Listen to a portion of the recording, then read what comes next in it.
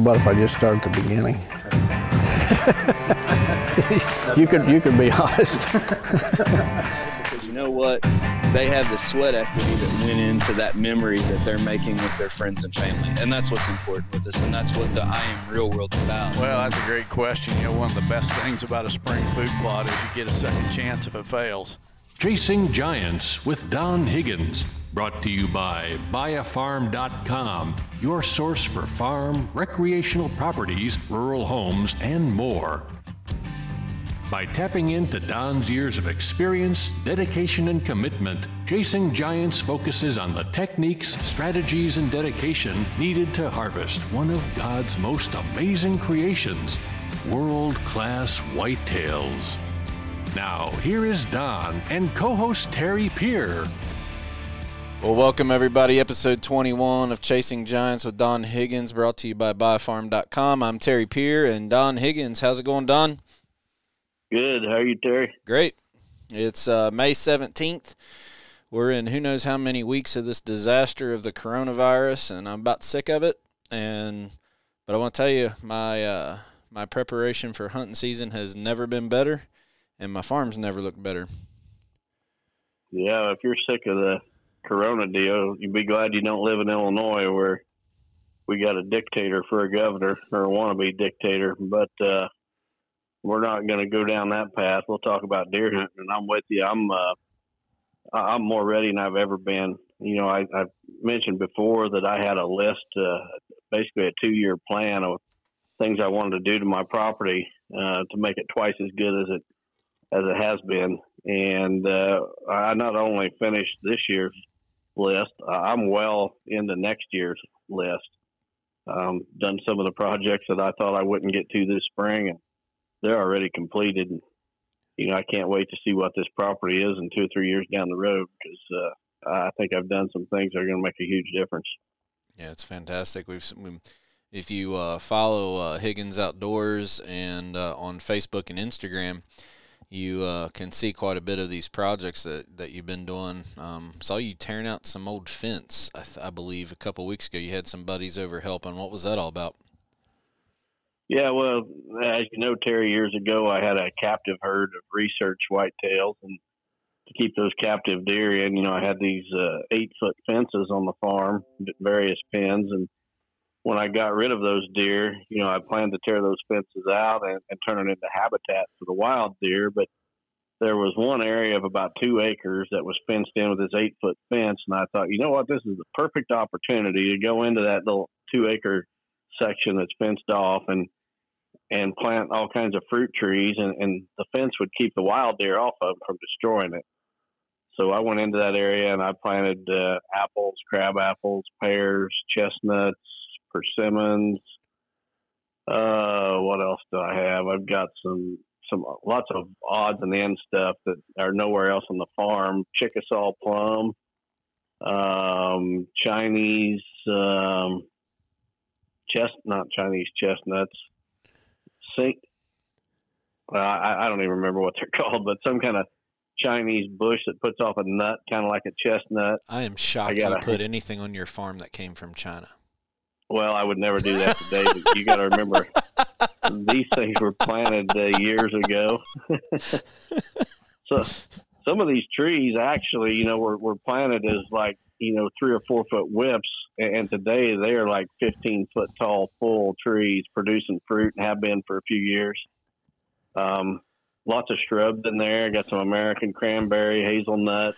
So these were all in the old pasture for the, from the captive herd. So they've just been dropping fruit, or they're just now starting to drop fruit?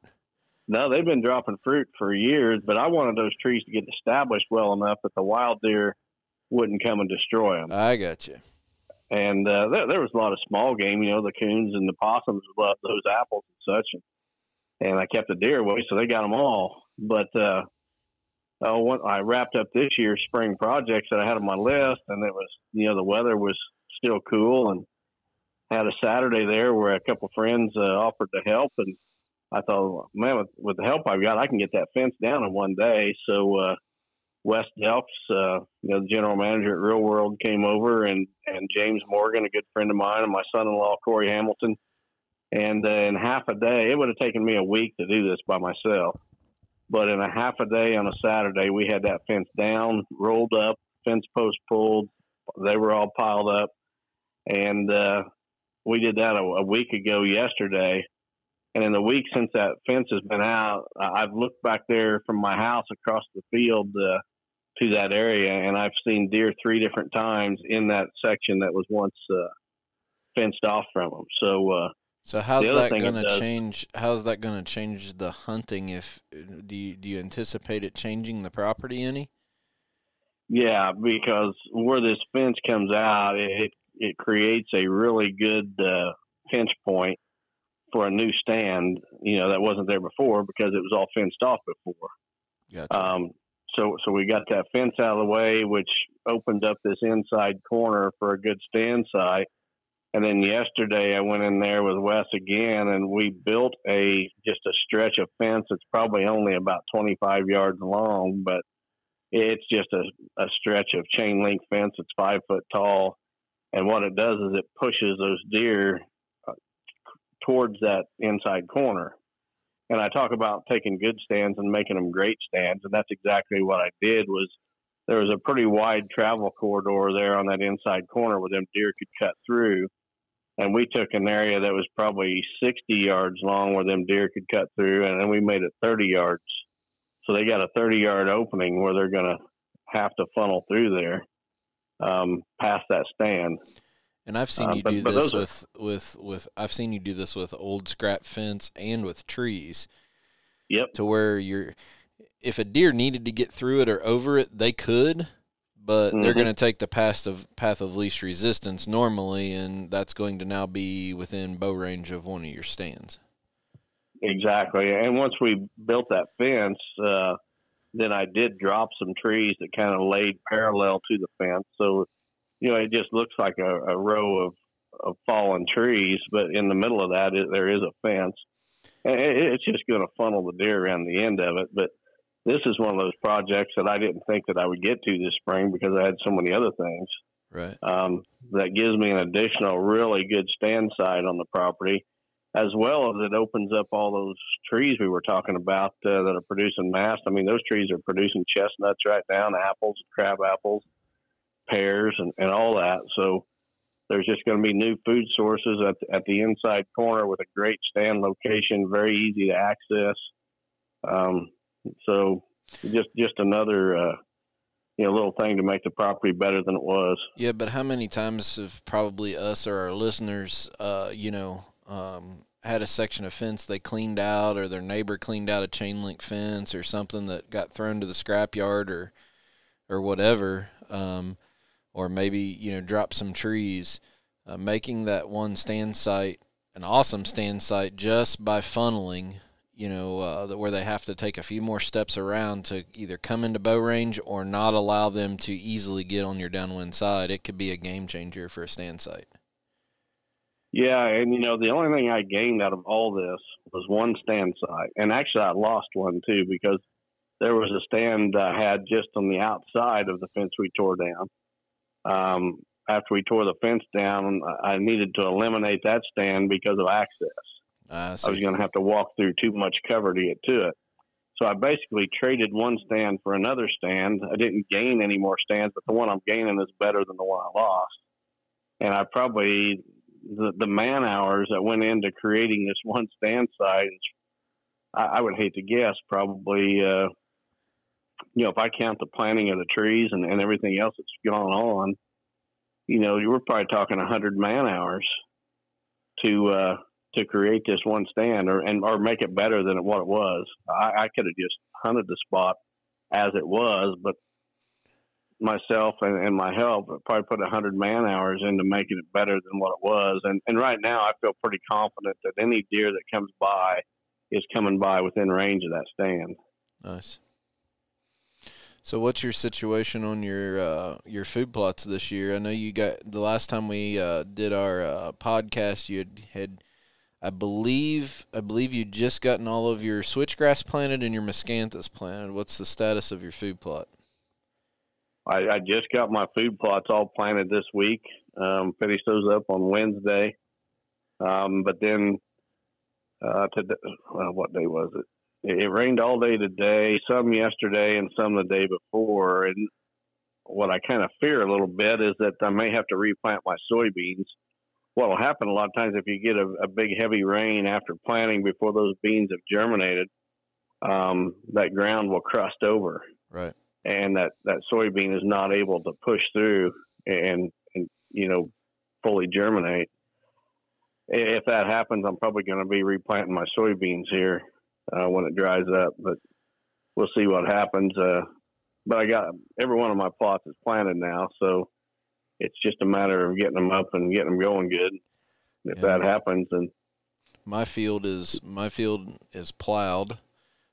We don't know till here because of the clay in Kentucky, but I got in the ground and plowed mine early, and it's been so wet. I have not been able to get in and work the ground, and I wanted to spread lime and fertilizer today, but it was still too muddy.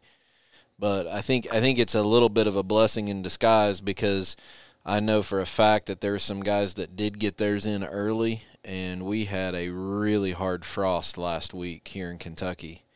And for those guys that had stuff that had germinated, I'm going to guess it did some damage on that.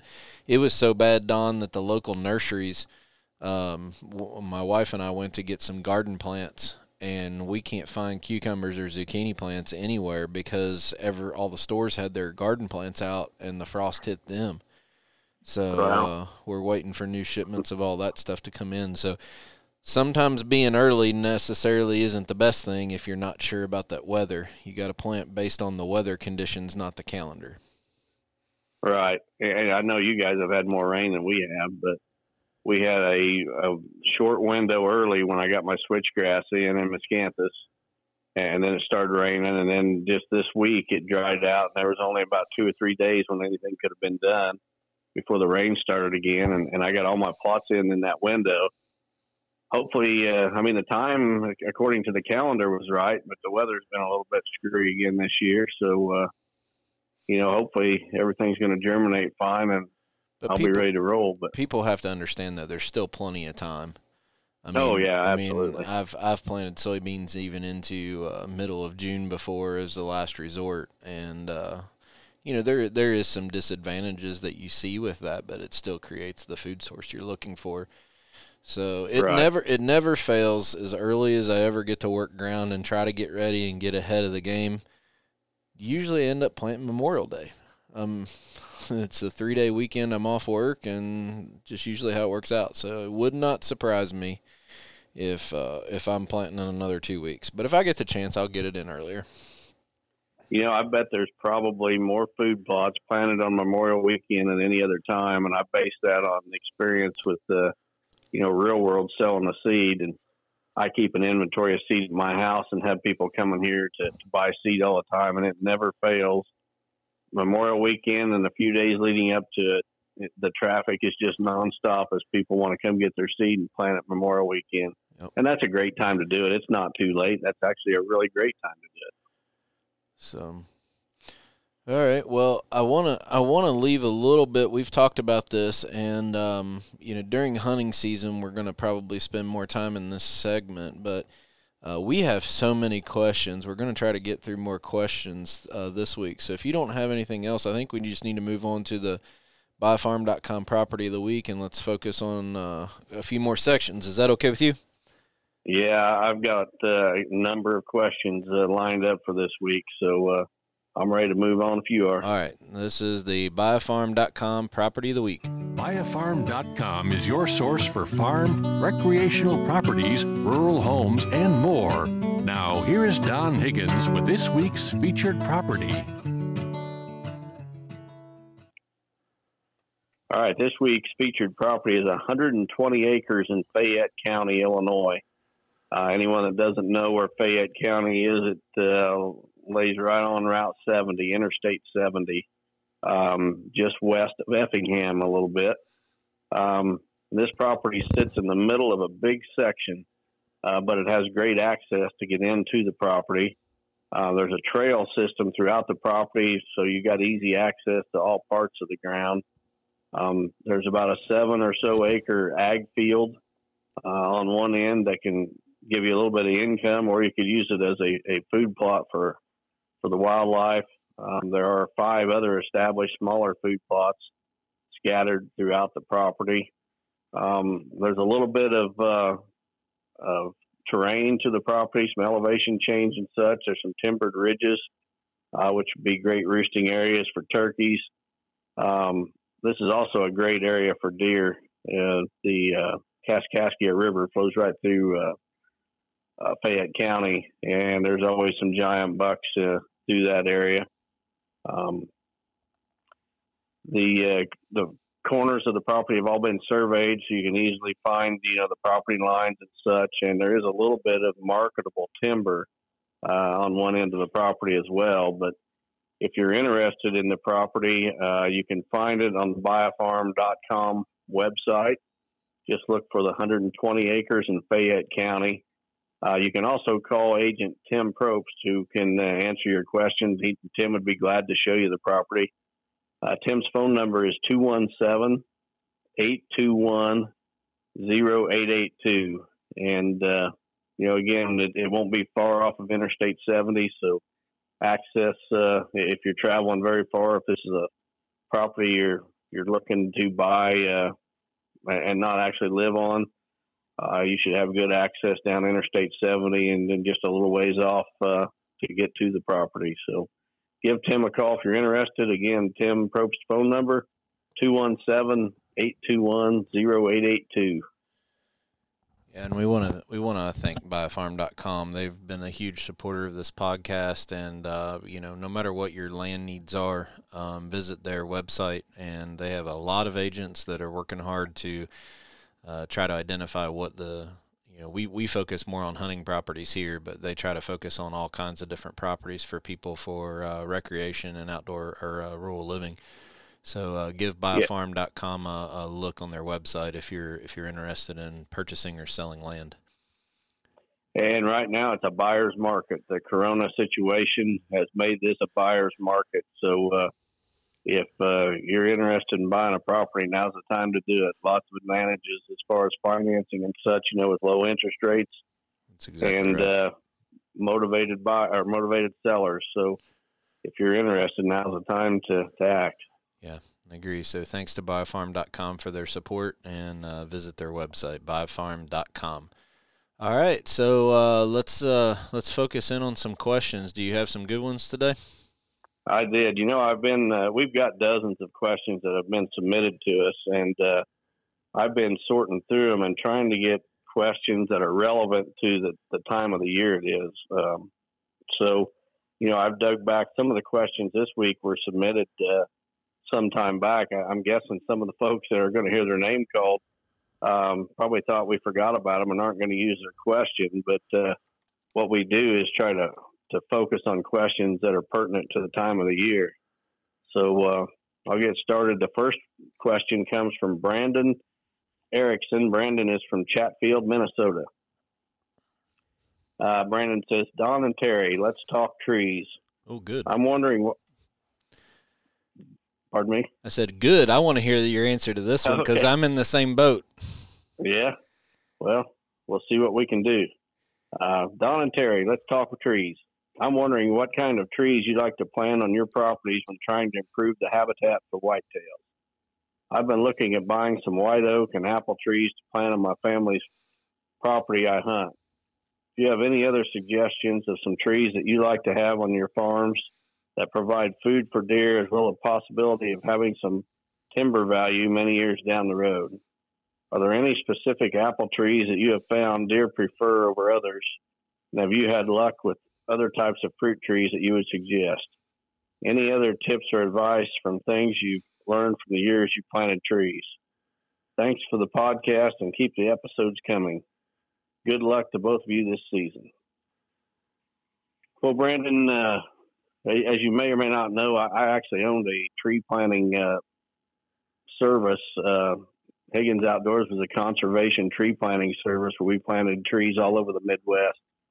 I've probably planted more trees than anyone in the hunting industry, literally millions. Also owned a nursery where we grew shade and landscape trees as well as potted trees for habitat and such. So I've experimented a lot with tree plantings on my property over the years, and I found some things that work and some that don't. Right out of the gate, you mentioned white oak and apple trees. Both are good options. I just talked about earlier in this podcast some apple trees that I planted years ago. One thing I would suggest when it comes to apples is that you look for disease-resistant varieties. Deer will eat any apple, so you don't need to look for an apple that's more attractive to deer per se. What you need to do is find disease-resistant varieties that'll work in your region. And, there's a number of different diseases and funguses and such that will affect apples. Different regions of the country, different pests, or experience different pest problems. So my suggestion would be to look at what the problems are in your area for apple trees. For instance, if you live in an area with a lot of cedar trees, you're going to want to plant a variety of apples that is resistant to the cedar apple rust fungus. It's a fungus that goes back and forth between cedar trees and apple trees and will actually kill both. So you're going to want to look for disease-resistant apples and plant multiple species or multiple varieties of apples. This cross-pollination of multiple varieties will really help your yield. Mix in some crab apples. Crab apples are great pollinators for apples and will really increase your crop. But to be honest, I actually like pears better than apples because pears are easier to maintain. There's not really much you need to do with them. A lot of times apples, to get the most out of them, you need to do some pruning and such. But pears, basically, I've planted them and left them. And I actually think that deer prefer eating pears over apples from what I've seen on my place. Another thing, or a couple other species that I like chestnuts. Chestnuts are not real common across most of the country, but deer absolutely love them. There's been a big rage as far as Dunstan chestnuts. The Dunstan chestnut is supposed to be a hybrid cross between American chestnuts and Chinese chestnuts. I actually did an article for North American Whitetail a few years ago where I interviewed a couple of the chestnut experts. One was at the Ohio State University and one was from the University of Missouri. And both of these experts seem to believe that the Dunstan chestnut is really just a Chinese chestnut with some fancy marketing behind it. I'm not a chestnut expert, so I can't say, but I can tell you that today when I plant chestnut trees, I just plant Chinese chestnuts. Chinese chestnuts will save you a bunch of money, and they do just as well, if not better. Now, is the chestnut the one that it's the nut inside of the real prickly green thing when it's growing, and then it opens up? Yep, exactly. Because I've heard stories about people that have that type of tree in their yard, and they'll be out there mowing, and just in the amount of time they do a lap in their yard, the deer come in and then leave when they come around with the mower. That's how much they're eating those chestnuts out of people's yards. That's absolutely accurate.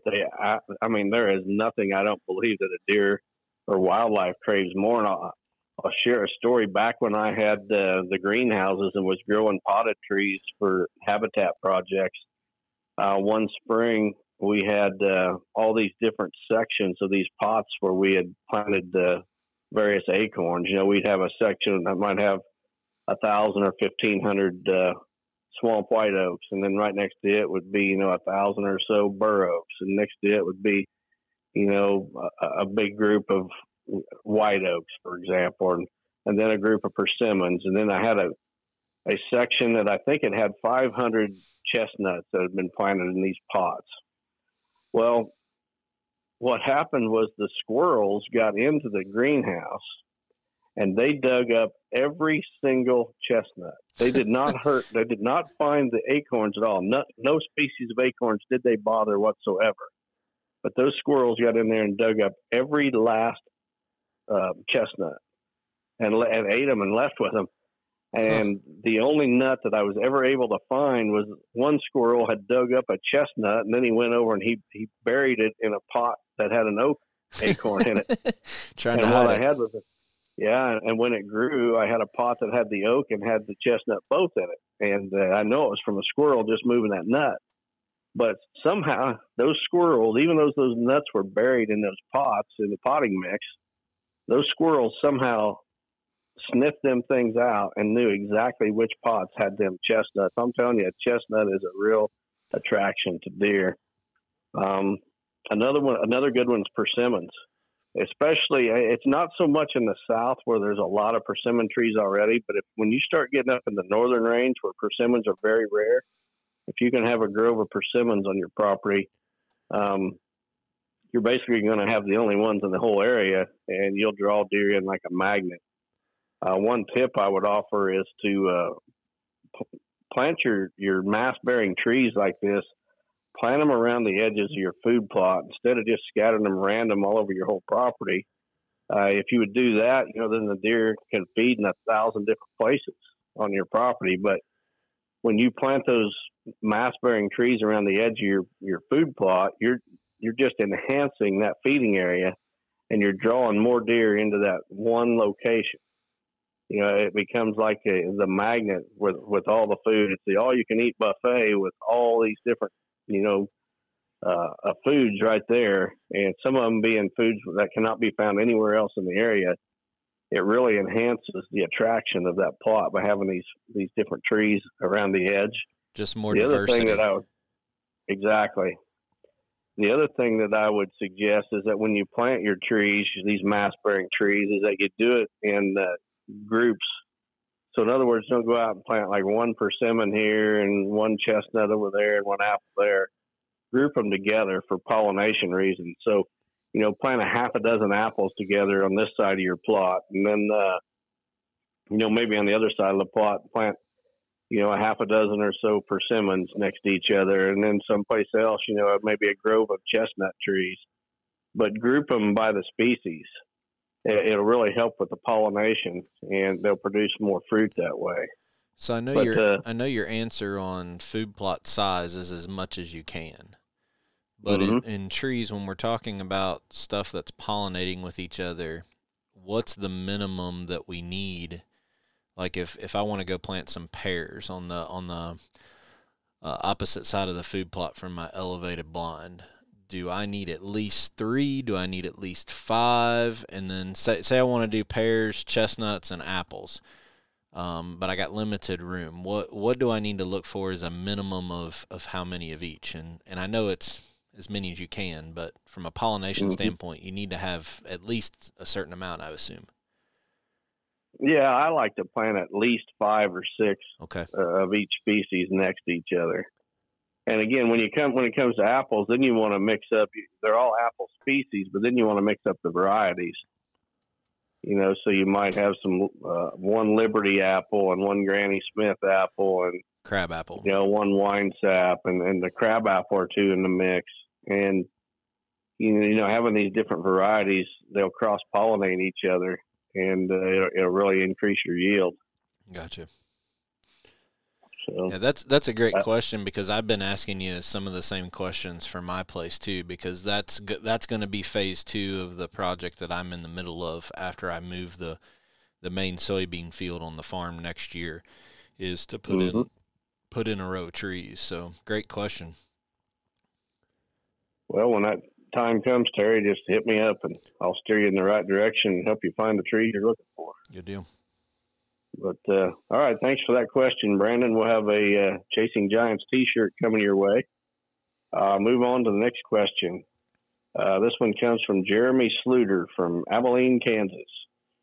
Jeremy says, Don and Terry, in your experience with habitat management, have you determined if there is an approximate percentage of a property that should be put into food plots, bedding, etc., and in the food plots, if a certain amount of perennials versus annuals?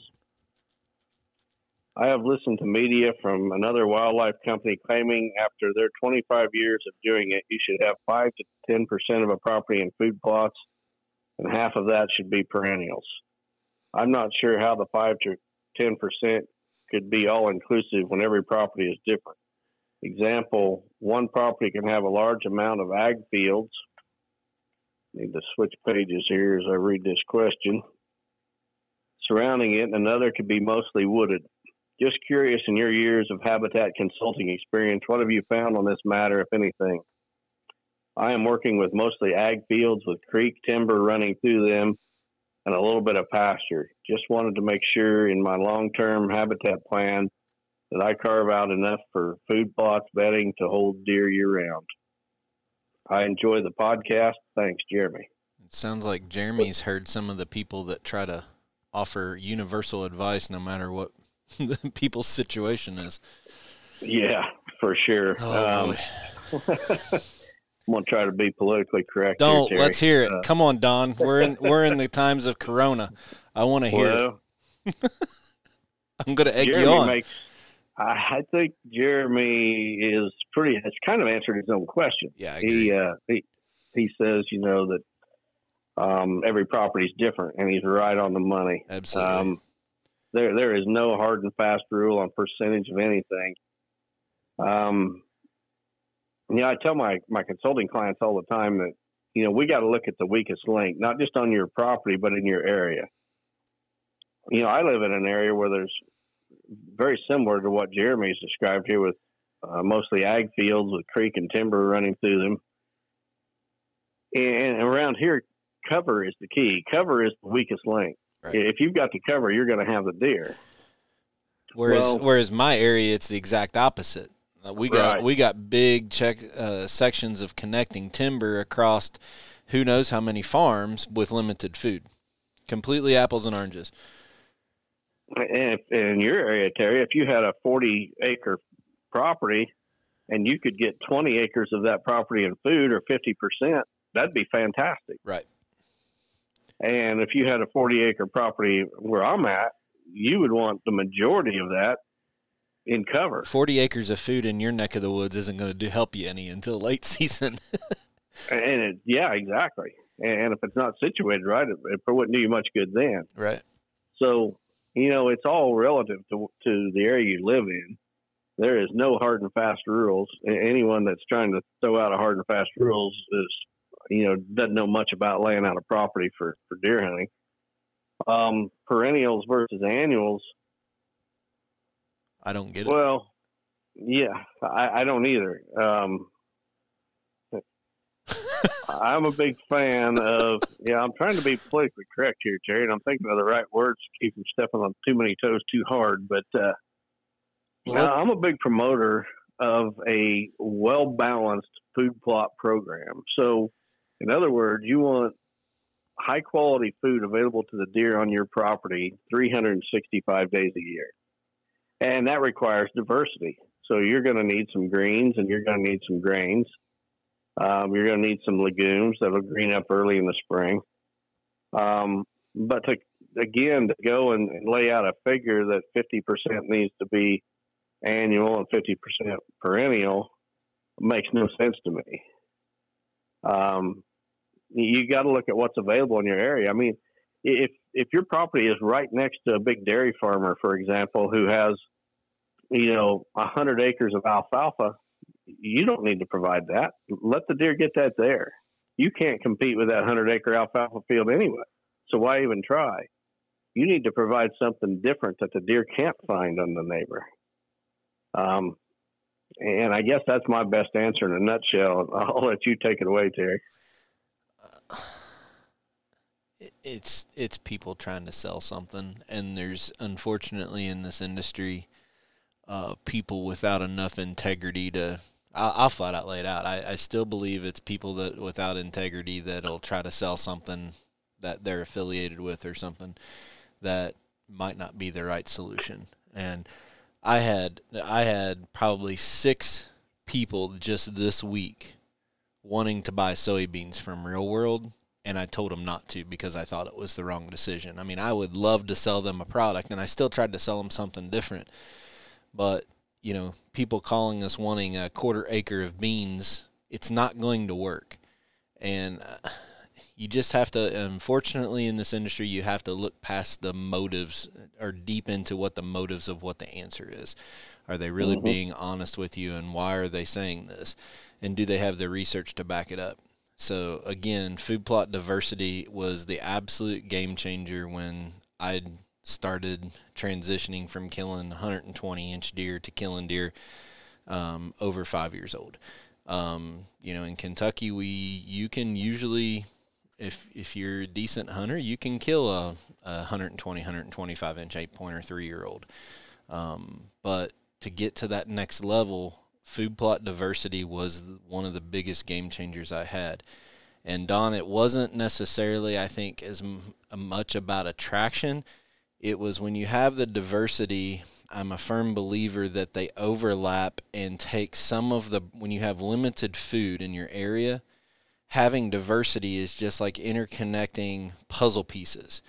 So instead of those deer absolutely annihilating my soybean plot when they first germinate, having a legume next to it helps pull those deer off of that soybean. So not only does the diversity give them different things to eat in different areas, but it also all works together to disperse the deer in that one area so they're not hammering one thing at one time and completely wiping out the plot. I really think outside of learning how to hunt wind and understanding that intrusion kills most opportunities of killing a mature buck, food plot diversity has been the biggest game changer for me.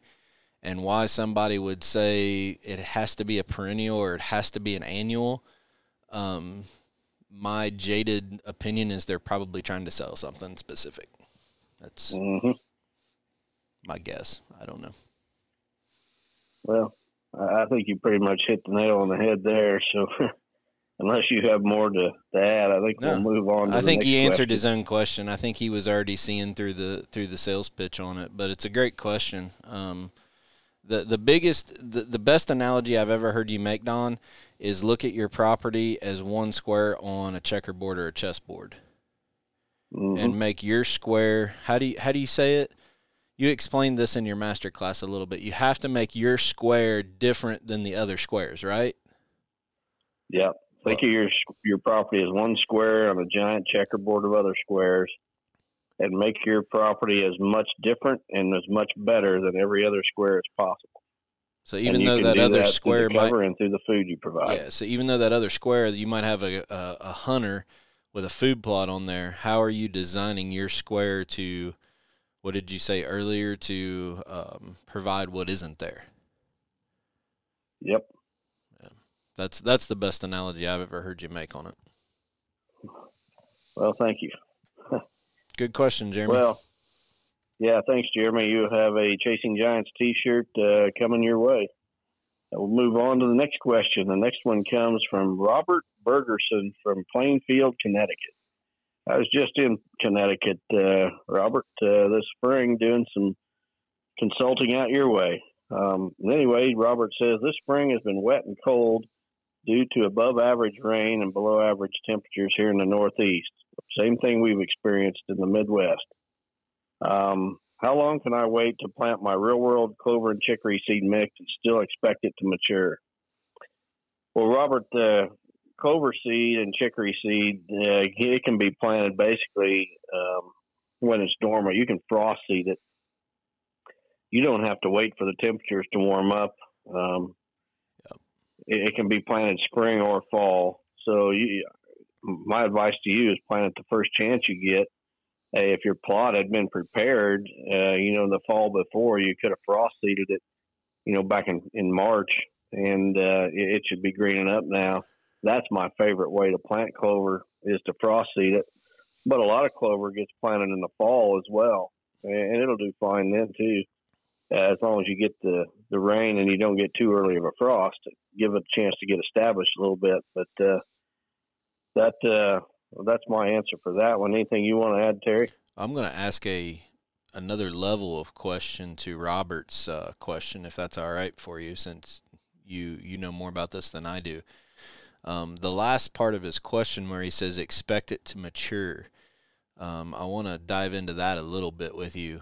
technically we don't want clover to mature, do we? That's why we mow clover, is to always keep fresh growth coming up. So I think you can basically plant clover at any time of the year with moisture. Even in the middle of summer, you could plant it. But we don't necessarily want that plant to fully mature and put a seed head on it. We want to mow it and keep young, tender growth. Is that right? Can you elaborate on that? Yeah, that's a fantastic point, Terry. I'm glad you brought that up. And I'd missed that when I started rattling on to answer his question. I missed the most important part. You don't want a legume like clover, alfalfa. I guess you do want soybeans are a legume, and you do want those to mature. But clover and alfalfa, you do not want that plant to mature, because when it matures, it loses its nutrient value. So with clover, when you start seeing those white flowers or blooms, seed heads, you'll want to mow it. And basically on my clover, I mow it about once every 30 days throughout the summer. And that's what you're going to want to do. And you always keep it in a stage of regrowth. You mow it back and it starts regrowing, and that's when it's the most nutrient dense that it's going to be, and provide your deer the nutrients that they need and they crave. So that's a good point, Terry. You don't want that clover to fully mature. So when you start seeing those, at least what I do here in Kentucky is I mow. I can control my height a little bit better with I have a subcompact tractor with a bush hog on it, and I can adjust my top length to where I can keep it up high. And when I start seeing about half of that field with a seed head on it, or you made a really good point about this here recently. I know it's getting off on a little bit of a tangent, but we're really quick to throw herbicide at clover. A lot of times if we maintenance a plot good with mowing, we don't have to use the herbicide on it. So by knocking the top of that off and allowing that clover to keep bushing out, filling out, it'll actually choke out a lot of the weeds. Yeah, it's just like your yard. You know, if you didn't mow your yard, weeds would take over. But by keeping it mowed, mowing stimulates the grass. Mowing a weed actually sets it back and can kill it, and will eventually kill it.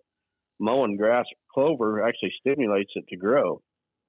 So mowing is the best way to maintain a clover plot. It's way better than herbicides. Yeah.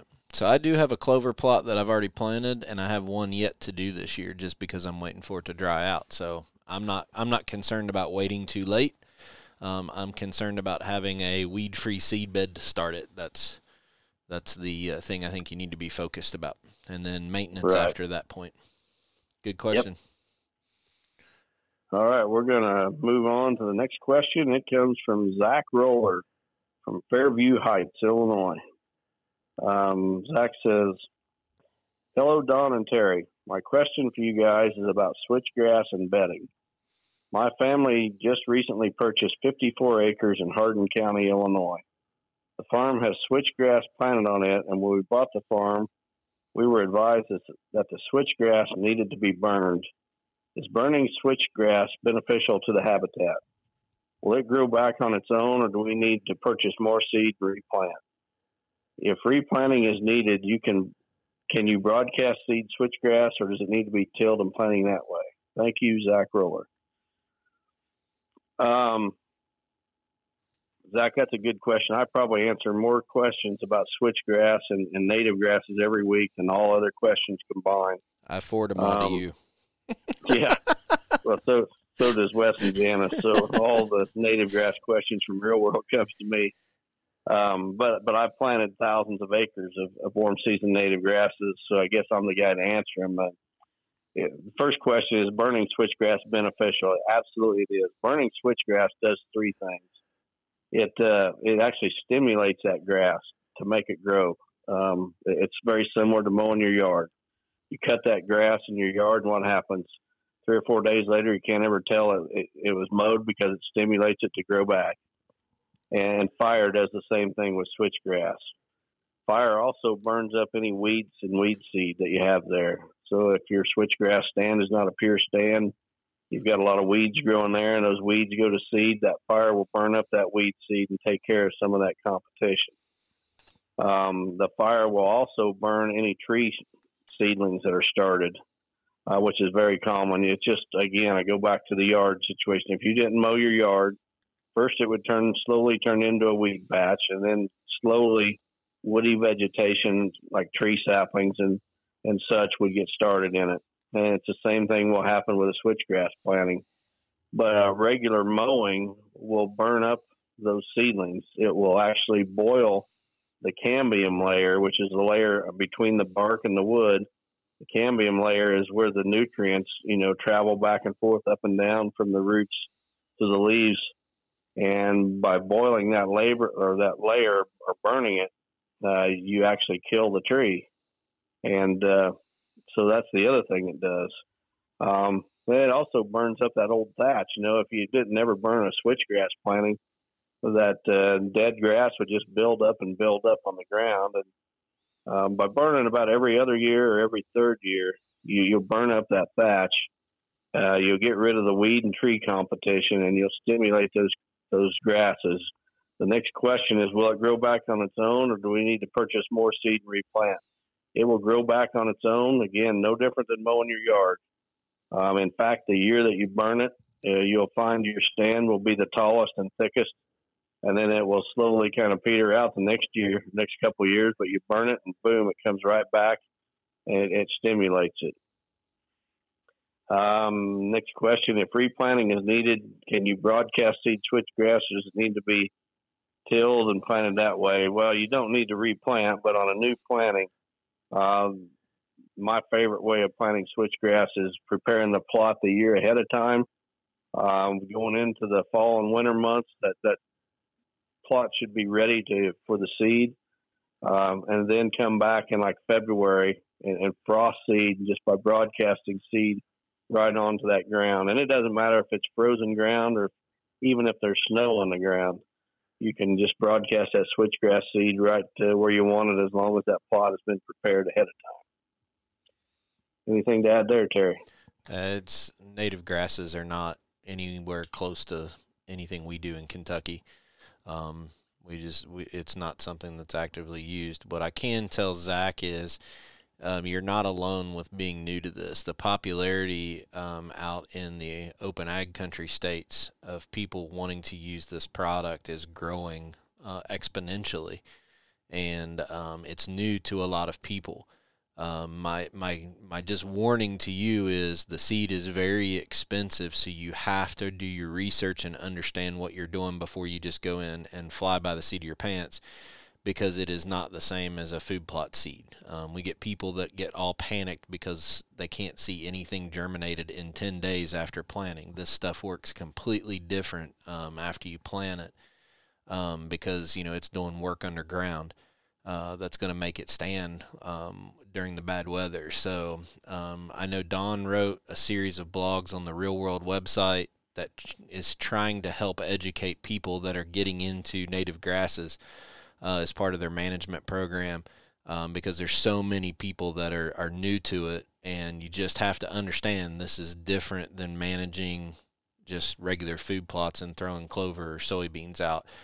From a chemical standpoint, from a burning standpoint, from a planting standpoint. So just find your resources, do your research, because the investment in this product is pretty high, but if you maintain it, it'll last for a long time. So that investment gets amortized over a lot of years if you do it right. So just do your research ahead of time. Very good points. So thanks for your question, Zach, and you too will be getting a Real World t-shirt. I'm going to move on to the last question. This is a pretty unique question that was submitted by Bob Miller from Bay City, Michigan. I know where that's at. You do know where that's at? Mm-hmm. Have you been there? Yep, I've been there. Well, that's where Bob Miller's from, and I've been wanting to use his question for quite a while, and finally I just decided I was tired of skipping over it. I was going to use it this week. Bob says, Mr. Don and Mr. Terry, I know that you, Don, have talked previously about not wanting to hunt and kill bucks as they come running by during gun season with their tongues hanging out. You want to kill them on their terms. I know you never laid eyes on, but was hunting the famous Luke Brewster buck and knew he was around. This leading to my question, I want to stop right here and clear the air on this. Luke Brewster, the world record buck that he shot a couple years back, was shot a few miles from a property that I had leased, and I was hunting another giant buck, giant non-typical. I thought at the time when Luke shot his buck that he shot the buck I was hunting. It turned out that it was a different buck.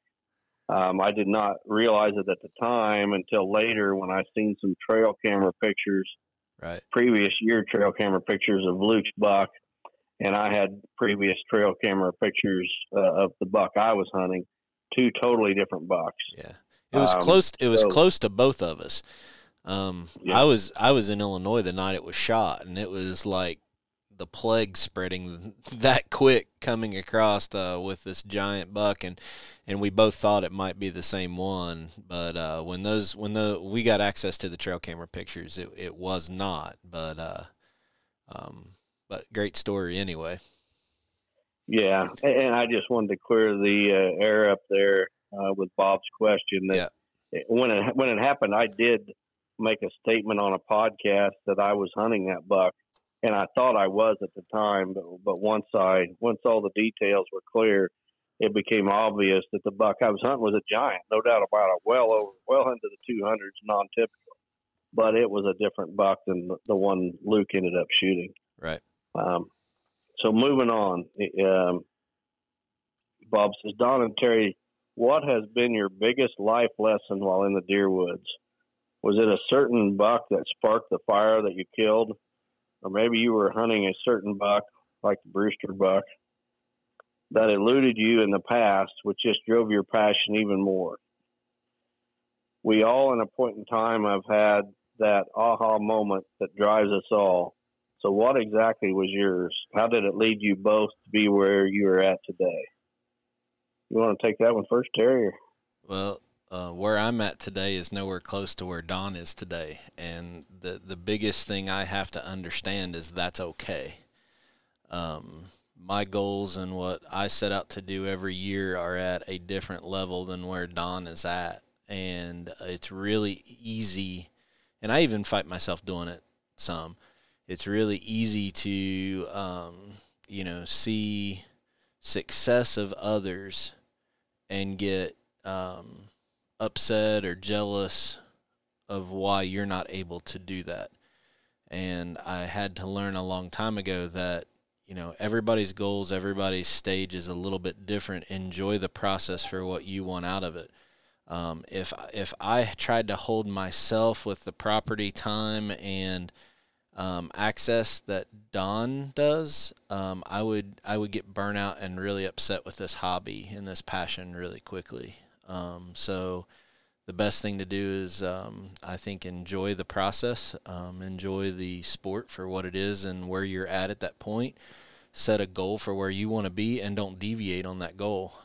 Even though my goals aren't probably at the level Don's are, I still have not shot a net booner. That's a goal that I want to try to achieve and will work my tail off to try to do it. But I'm just at a different stage than where Don is. And if you try to compare your success and your status with what other people are in the industry, I think you'll get really jaded, really jealous very fast, and it'll probably put you in the wrong mindset to enjoy the sport for what it really is. That's a very good perspective to have, Terry. I mean, I'm sure there's people. I mean, I've shot some very nice deer, but I'm sure there's still people that look at me like I look at Don, and there's probably people that are just starting that wants to shoot their first 120-inch deer. I think all of them are great. You just you have to enjoy the process for where you're at that time. Yep, for sure. And I'm a few years older than you, so you got plenty of time to catch up. So, the question Bob had, what has been your biggest life lesson while in the deer woods? For me, the biggest life lesson, and it's one that it's taken a lot of years to settle into my head, I guess. But as time goes by, it becomes more and more clear and obvious to me. When I was younger, deer hunting was like the most important thing on the planet. I mean, nothing else. I was put here to hunt deer and hunt big bucks, and that was the most important thing to me. But as time has gone by and I've matured as a person as much as anything, deer hunting has become, it's still what I'd love to do, but on the list of priorities, deer hunting keeps slipping down, a notch. Every once in a while, it'll it'll slip further, and I don't ever see it coming back to the top. It's going to continue to drop. And what I'm getting at is there's a lot of things in life more important than deer hunting.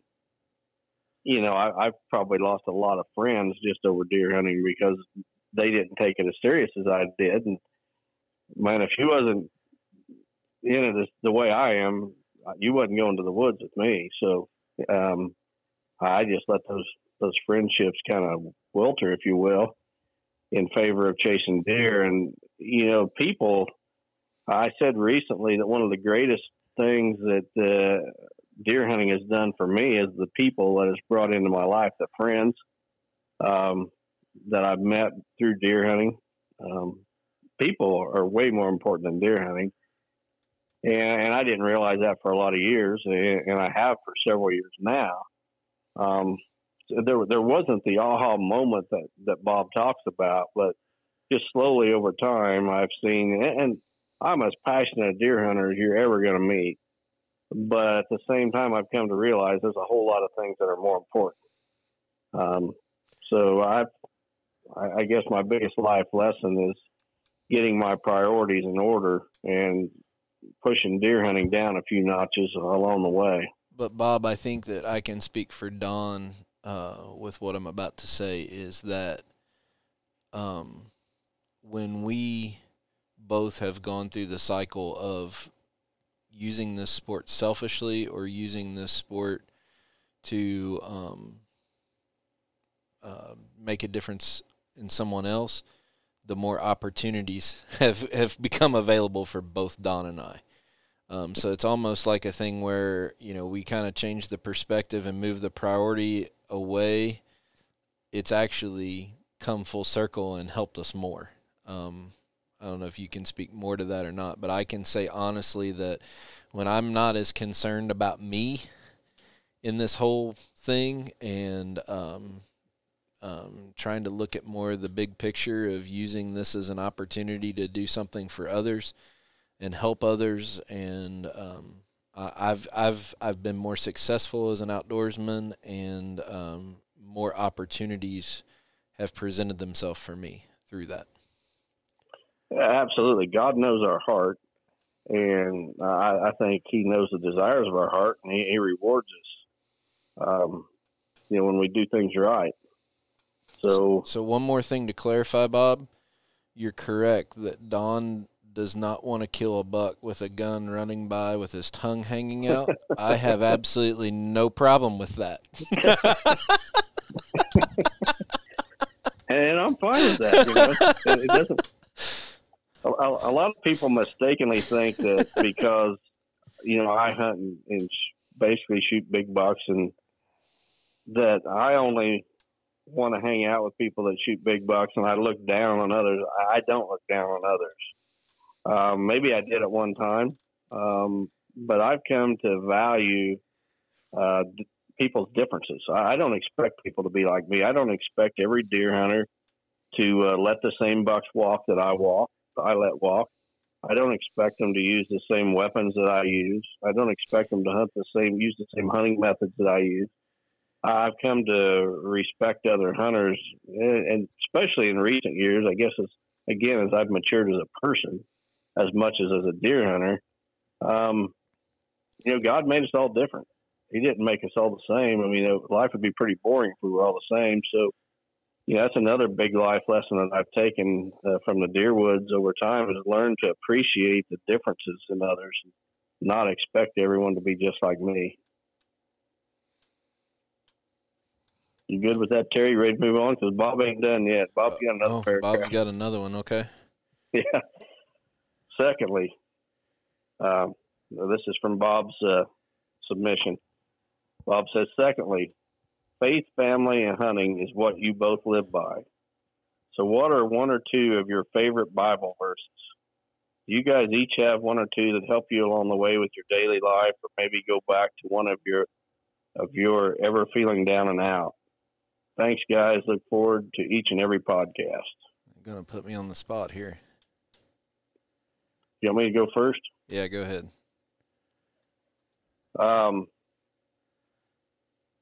Favorite Bible verse. Bob, several years ago, I had the honor and privilege of interviewing Matt McPherson with Matthews Archery, who is a very devout Christian. And the interview I had was unlike any that I'd ever done. And Matt shared a scripture with me that he lives by, and I'll never forget it. And since that day, this scripture has been on my mind very often. And it comes from the book of Luke. And the scripture is, to whom much is given, much is expected. And Matt, described to me, he knows he's been very blessed as a businessman with Matthews Archery. But those blessings come, with a responsibility. Matt has taken many of the prophets from Matthews and done fantastic things all over the world that you'll never hear him brag about. They've dug countless water wells in these third world countries and then sent missionaries in, fully paid for by Matthews and supported by Matthews. These water wells bring in these people from these impoverished areas for fresh drinking water. And then the missionaries are there to spread the gospel to these folks as they come in for their drinking water. And, as I did that, and this interview was done well over 10 years ago probably, but it stuck with me. To whom much is given, much is expected. And so, I feel like in the hunting industry, especially in the whitetail portion of the hunting industry, I've been extremely blessed. I was blessed to, be born and raised in an area that has not only deer, but big deer. I was blessed to have a father that took time to take me hunting when I was a kid, even though he was not a hunter himself. I was blessed when Gordon Whittington in North American Whitetail allowed me to write my first article nearly 25 years ago. And each time that a door is opened in the hunting industry or just in the outdoors, I just feel like it's a blessing that I owe something to others. I just have it on my heart to share these blessings with others. So that is probably my favorite scripture in the entire Bible, in the book of Luke.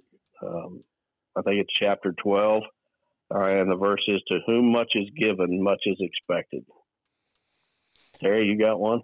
Well, I'm going to answer it a little bit different way, and not a specific verse, but more of I think it's a series of probably about, off the top of my head, maybe 5 or 6 verses out of Acts chapter 15. And it's where Paul and Barnabas were preparing for their missionary journey, and they got in this huge argument. And one of the versions of the Bible actually talks about, I forget how they word it, but they got into a real argument. And the lesson that I constantly have to remind myself of is, I have running businesses is what I do, and helping run businesses like Real World.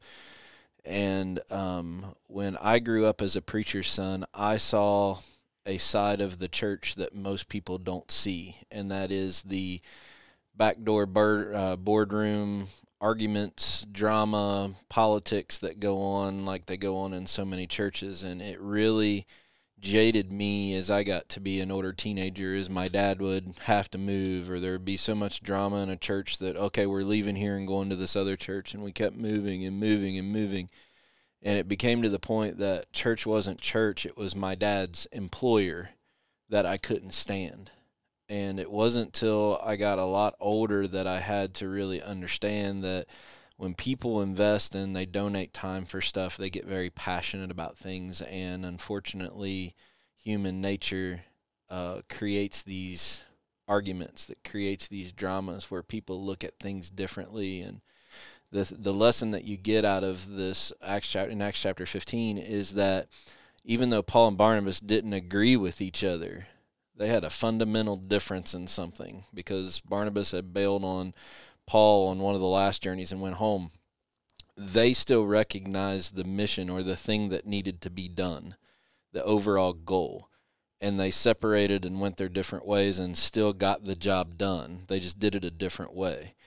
And I don't know how many times, especially, even Don and I over the years, there's been times that our relationship has been even very rocky. And it's lessons that both of us have had to learn is, what is the true objective here? Are we going to focus on how we don't agree on things, or are we going to focus on getting what needs to be done? And, Don made a post on Facebook tonight that's kind of funny about 4 guys from Tombstone, who's the boss. And it's not about being the boss. It's about contributing to an overall goal, respecting others. Even though Paul and Barnabas got in this argument in Acts chapter 15, they still stepped back, approached the situation. In that point in time, it was to spread the gospel. And if you look in the back of your Bible and see all the maps of where they went around the Middle East on missionary journeys, at the end of the day, they were still able to accomplish the overall goal, which was starting churches and spreading the word. So Don and I have been through some rocky times, both personally with our friendship, with the company, that in the end, because you and I kind of stepped back and said, what's the overall goal? I think our relationship is probably better today than it's ever been. But it also weeded out some of those relationships where people didn't look at it the same way we did. They weren't there for the overall goal. They were there for the selfishness. And being able to weed that out, separate yourself, refocus, and be in line with your beliefs, your goals. I think it says a lot that in the Bible, 2 guys had a really big argument, but they still got the job done. And with what I'm doing in my life or in business, I have to remember that quite a bit, because it's not easy with the different organizations that I work with, but you just have to recognize that.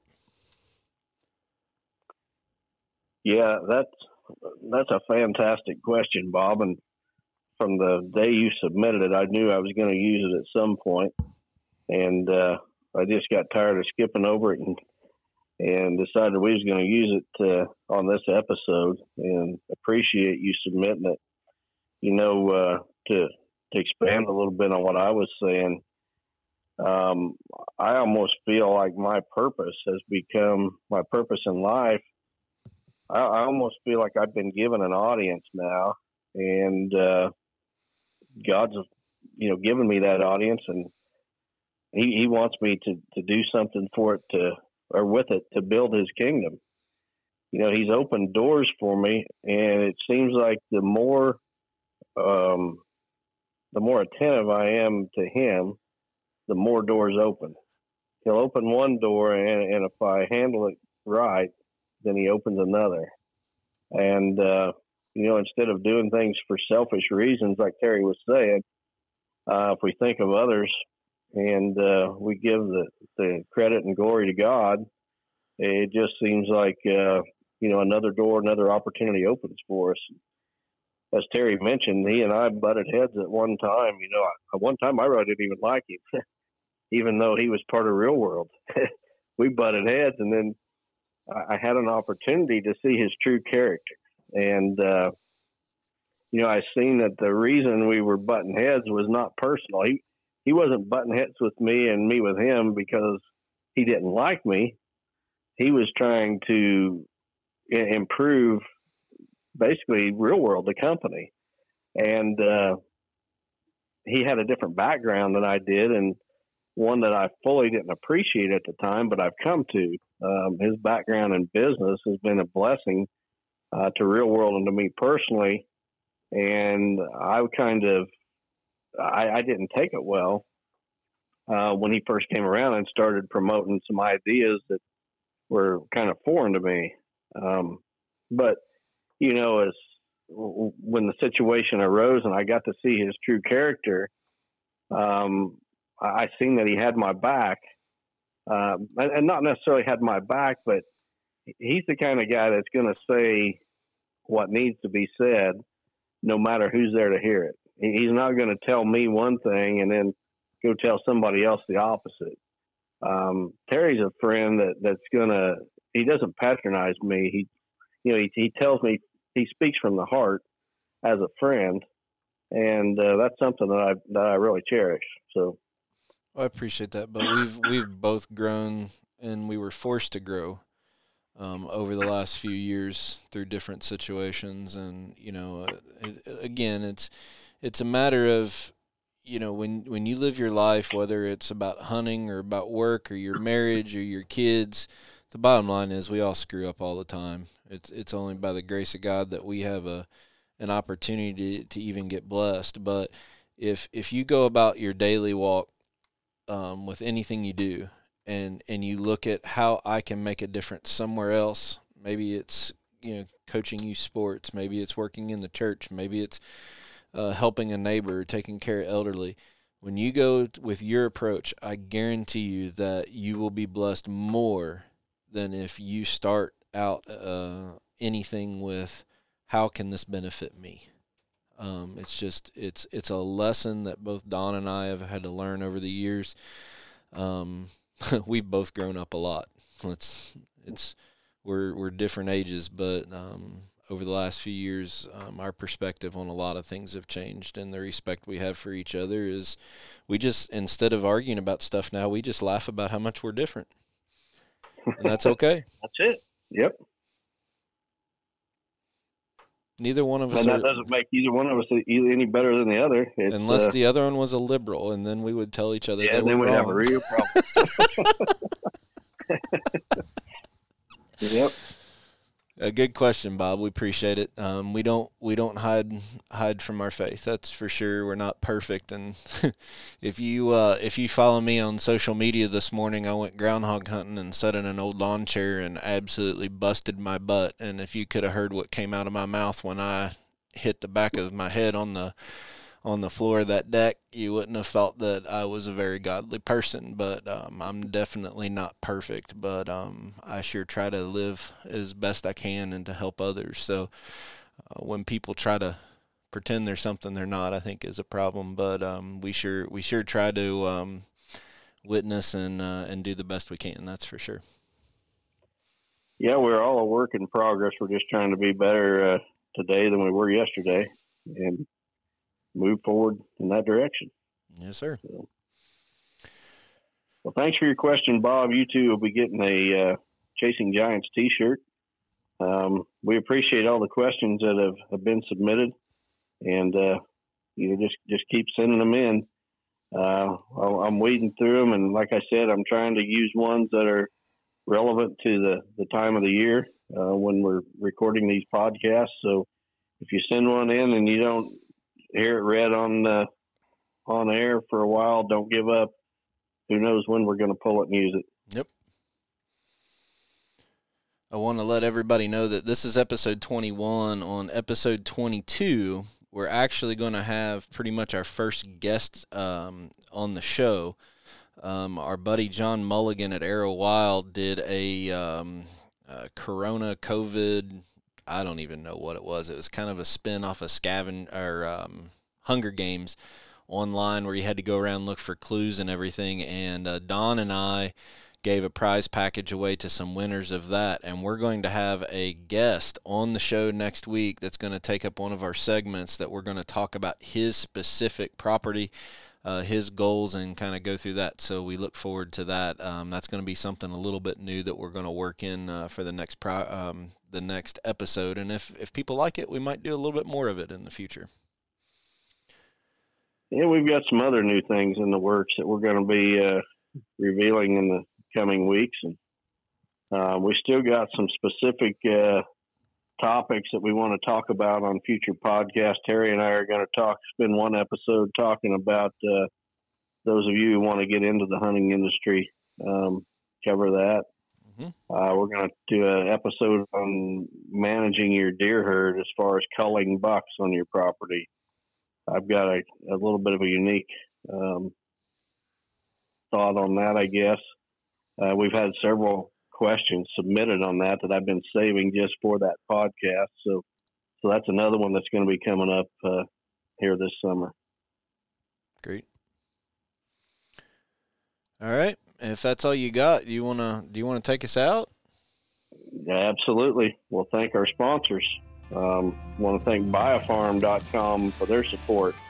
360 Hunting Blinds, Quiet Cat, Real World Wildlife Products, Vortex Optics, Lone Wolf Stands, and Matthews Archery.